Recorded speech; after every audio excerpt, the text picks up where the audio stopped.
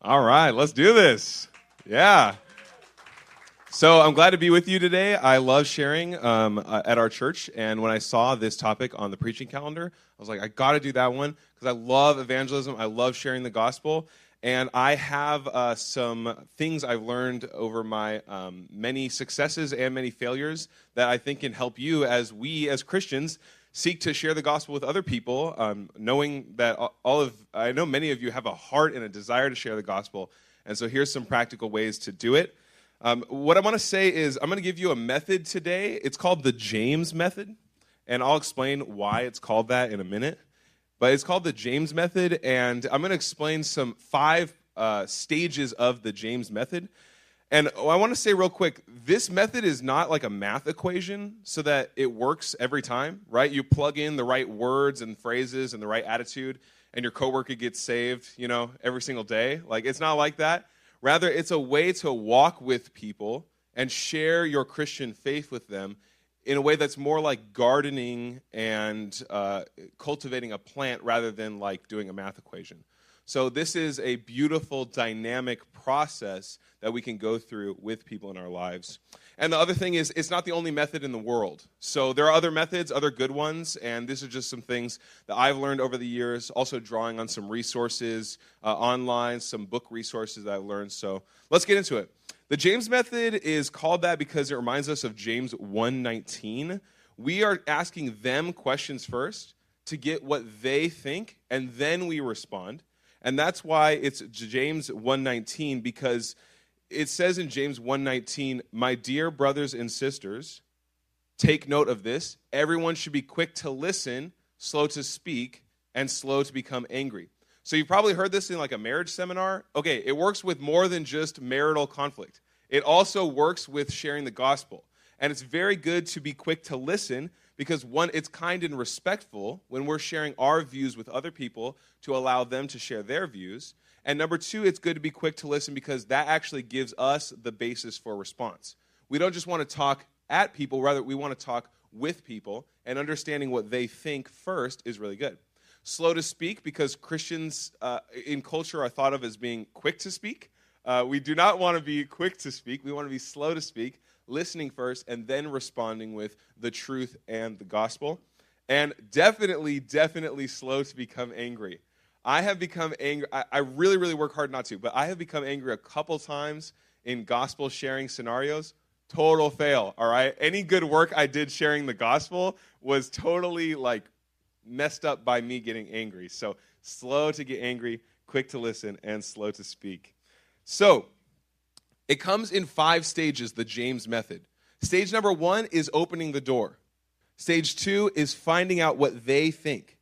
Then responding with questions if possible. Then sharing the gospel and following up/following through.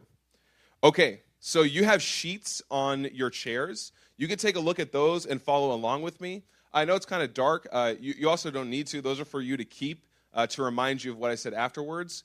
Because this isn't like a sermon with one take-home point. Rather, it's something you might be able to revisit as you practice sharing the gospel over your life. Yeah, you can keep this forever. Be buried with this. All right. Okay. So step 1, opening the door for spiritual conversation. This is the hardest step for me. I don't know why. I just feel so nervous to just say the thing, do you want to hear the gospel, right? I feel so nervous because I always worry, people are going to think it's weird or they're going to get that look that's But I have found some really great ways in my nervousness, some really great ways to bring it up in a casual way. The first thing on your sheet says, when religion comes up in conversation, ask them a casual question related to religion, morality, spirituality. This question is intended to open the door to the conversation about religion and can lead to further conversation. So remember, this is slow to speak. I want to hear what you think first. And one way that I've really been able to do this well is by asking people the very simple question, are you religious at all?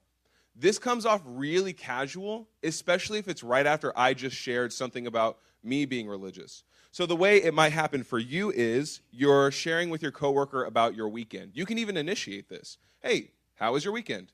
And then they'll probably ask you in response, how was your weekend? And then I'll say, my weekend was great, I don't have a kid, but you might say, we went to our kids' sporting event, and then we went to church.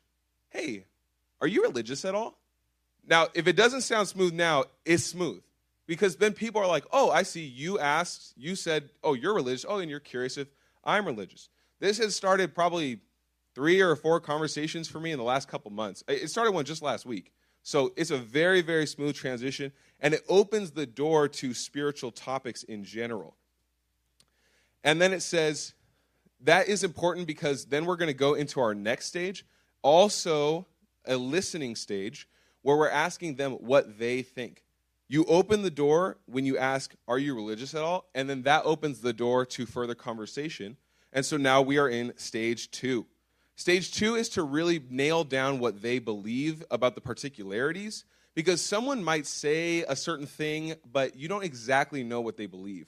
So in stage 2, we gather information about what they believe about religion, and this gives you a basis for understanding how to respond. In stage 1, I asked, are you religious at all? Maybe they responded with, well, I'm spiritual, but not religious. Okay, that's a good step, but how do I respond to that? I can't just say, well, you should be religious. It's like, that's not helpful.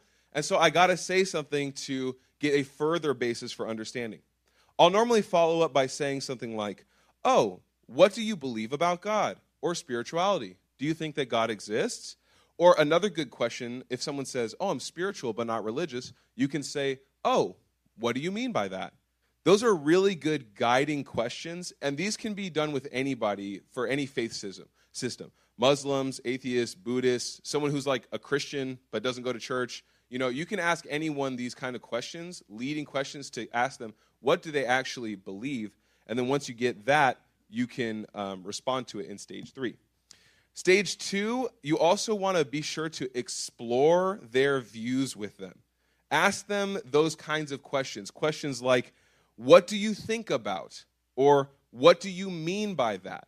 These have often been ways that I've been able to start a conversation with someone, and they feel like comfortable to talk about what they really believe, And it's not, it's very helpful because people like to share what they think, and it doesn't feel like offensive, like, oh, let me share the gospel with you. Okay, that's one approach to starting a conversation, but, it's kind of like, I don't know if I really want to hear that, but people don't mind telling you what they think, And then often that's an open door for you to be able to share what you think too. When you understand their view, this is the next part of stage 2. It's continuing to understand what they think. You can ask them for evidence that supports their view. And if you just ask someone, well, what evidence do you have for that? Okay, that's a little hard. I would do that, but I would do it a different way. I would say something like, how did you come to that conclusion? How did you come to that conclusion? That's like a different way to ask for the same thing. And then they can explain to you, oh, I learned it on this YouTube video, and they said this and this, or something like that. So let them answer and ask more questions until you feel like they fully explain to you what they believe. And then we move on to stage 3. So I'm going to give you one more stage, and then I'm going to tell you a story where I kind of use the James method to have a gospel conversation with someone. So you ask them what they think in stage 2, and now stage 3 is your opportunity to respond to what they think. So you will respond to what they said with questions or statements with a question attached to it. This is so you can present your side of the argument, but also give them a way to respond to it for further dialogue. For example, someone said, a loving God would never send anyone to hell because that is exclusionary.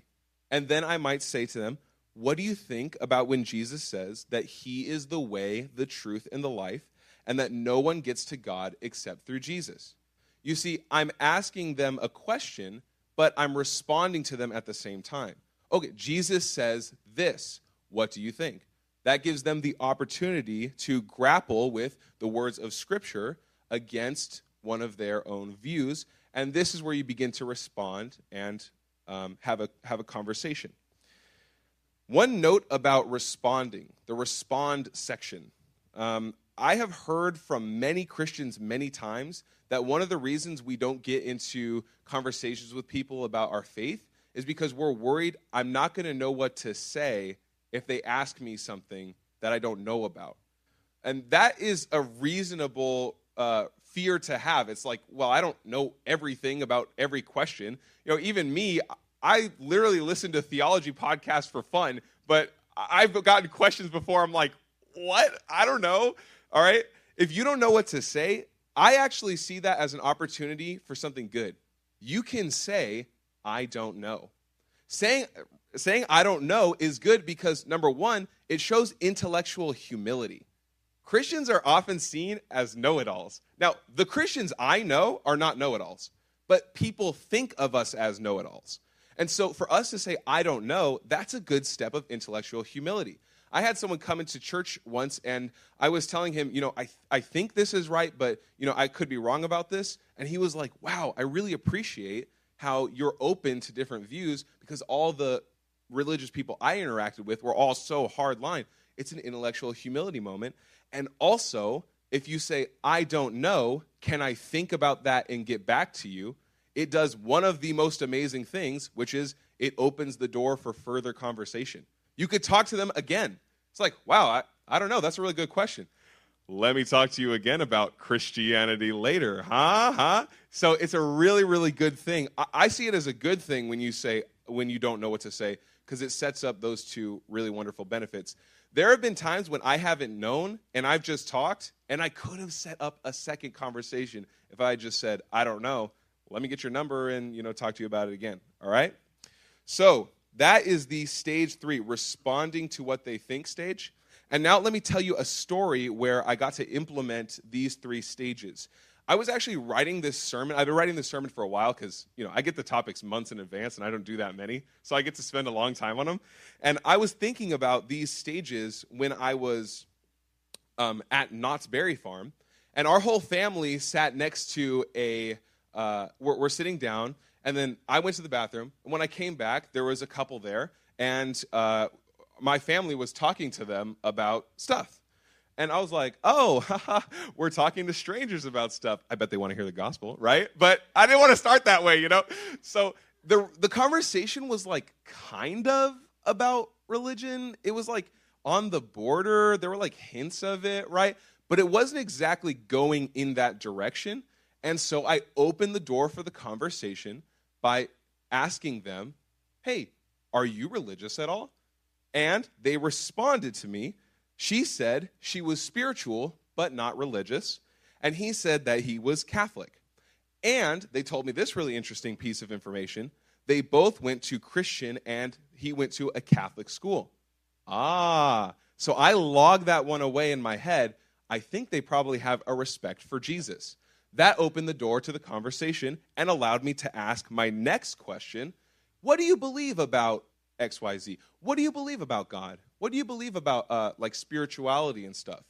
So then they were able to, again, respond with what they think. Remember, quick to listen. So they began to tell me that they both thought that all religions were basically good and that all people were good. And she specifically told me that she thought God would never send anyone to hell because that is exclusionary. Okay, that's part 2. So I've just gone through stage 1 and stage 2. In stage 1, I learned she has a respect for Jesus. And in stage 2, I learned that she believes something that Jesus does not believe, namely that all people go to heaven. And so in stage 3, my intent was to challenge one of her views with another view. I wanted to challenge her view that all people go to heaven regardless of religion with her other view that Jesus is a respectable teacher with some of Jesus' words. And so this is what I said in stage 3. Thank you so much for sharing what you think. Tell me, what do you think about Jesus' words, I am the way, the truth, and the life, and no one goes to the Father except through me? Doesn't that seem kind of exclusionary? And you see, I've brought up Jesus' words in order to challenge what she thinks about religion, spirituality, etc. Now, how she responded, I think, is very instructive, because she did not answer my question. Instead, she asked me a question in response. She said, well, what about all the people in the world who never hear about Jesus? Are they going to hell too? Now, this is a great question, and I am prepared to answer it.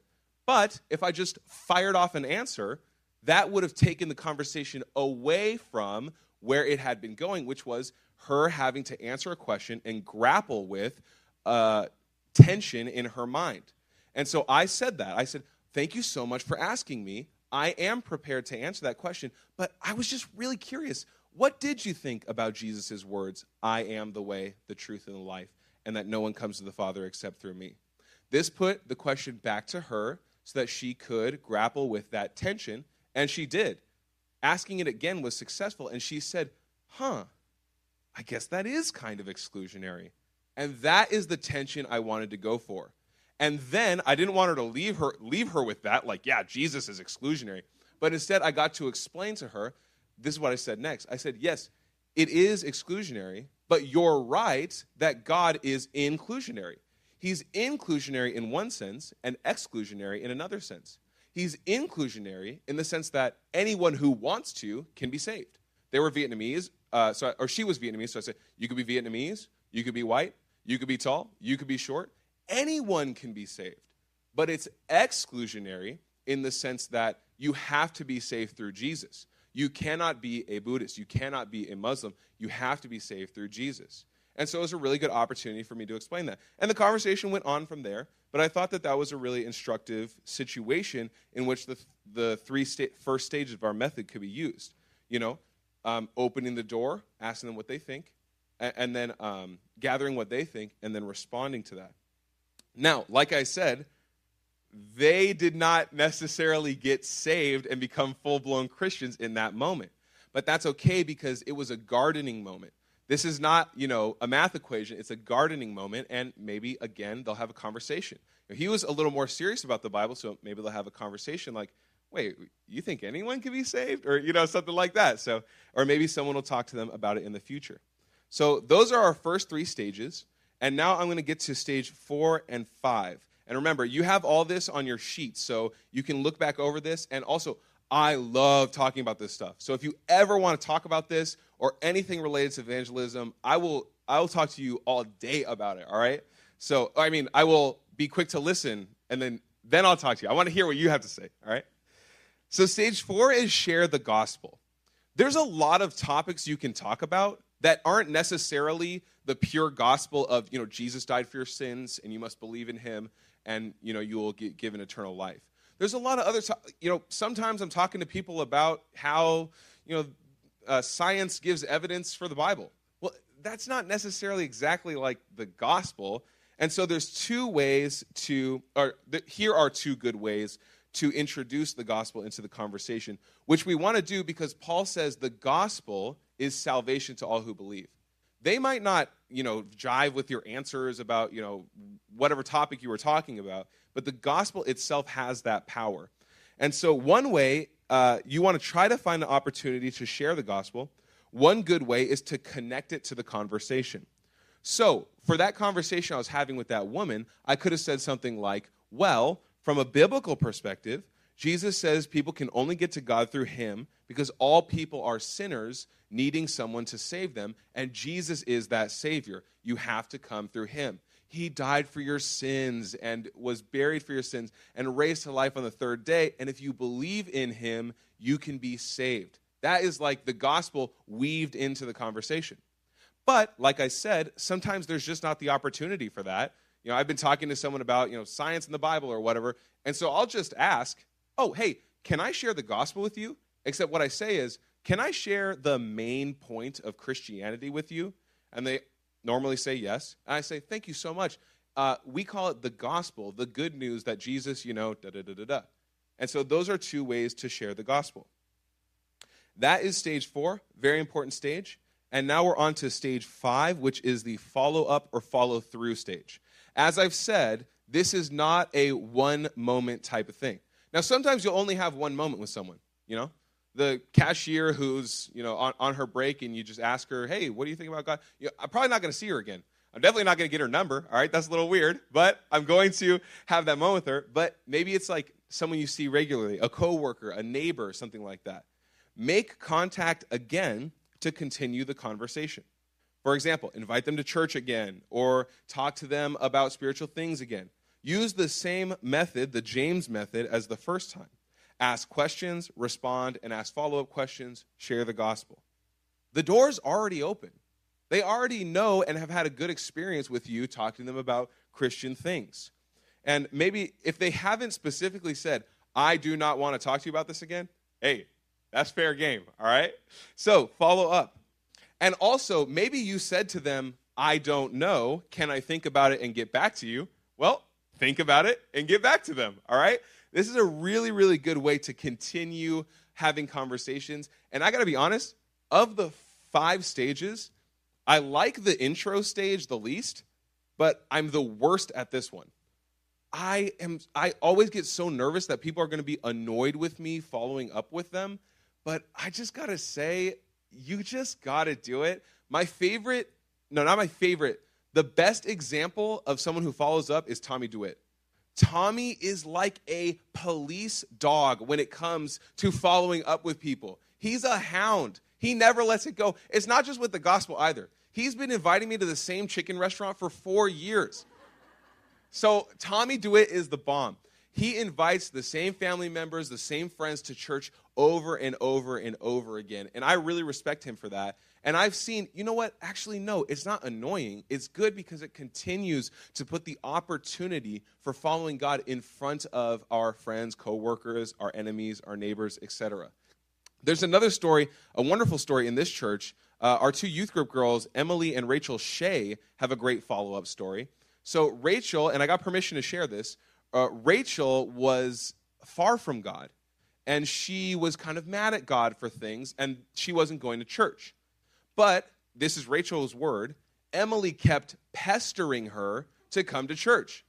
When I think about that word, pestering, I'm like, oh no, I never want to pester someone.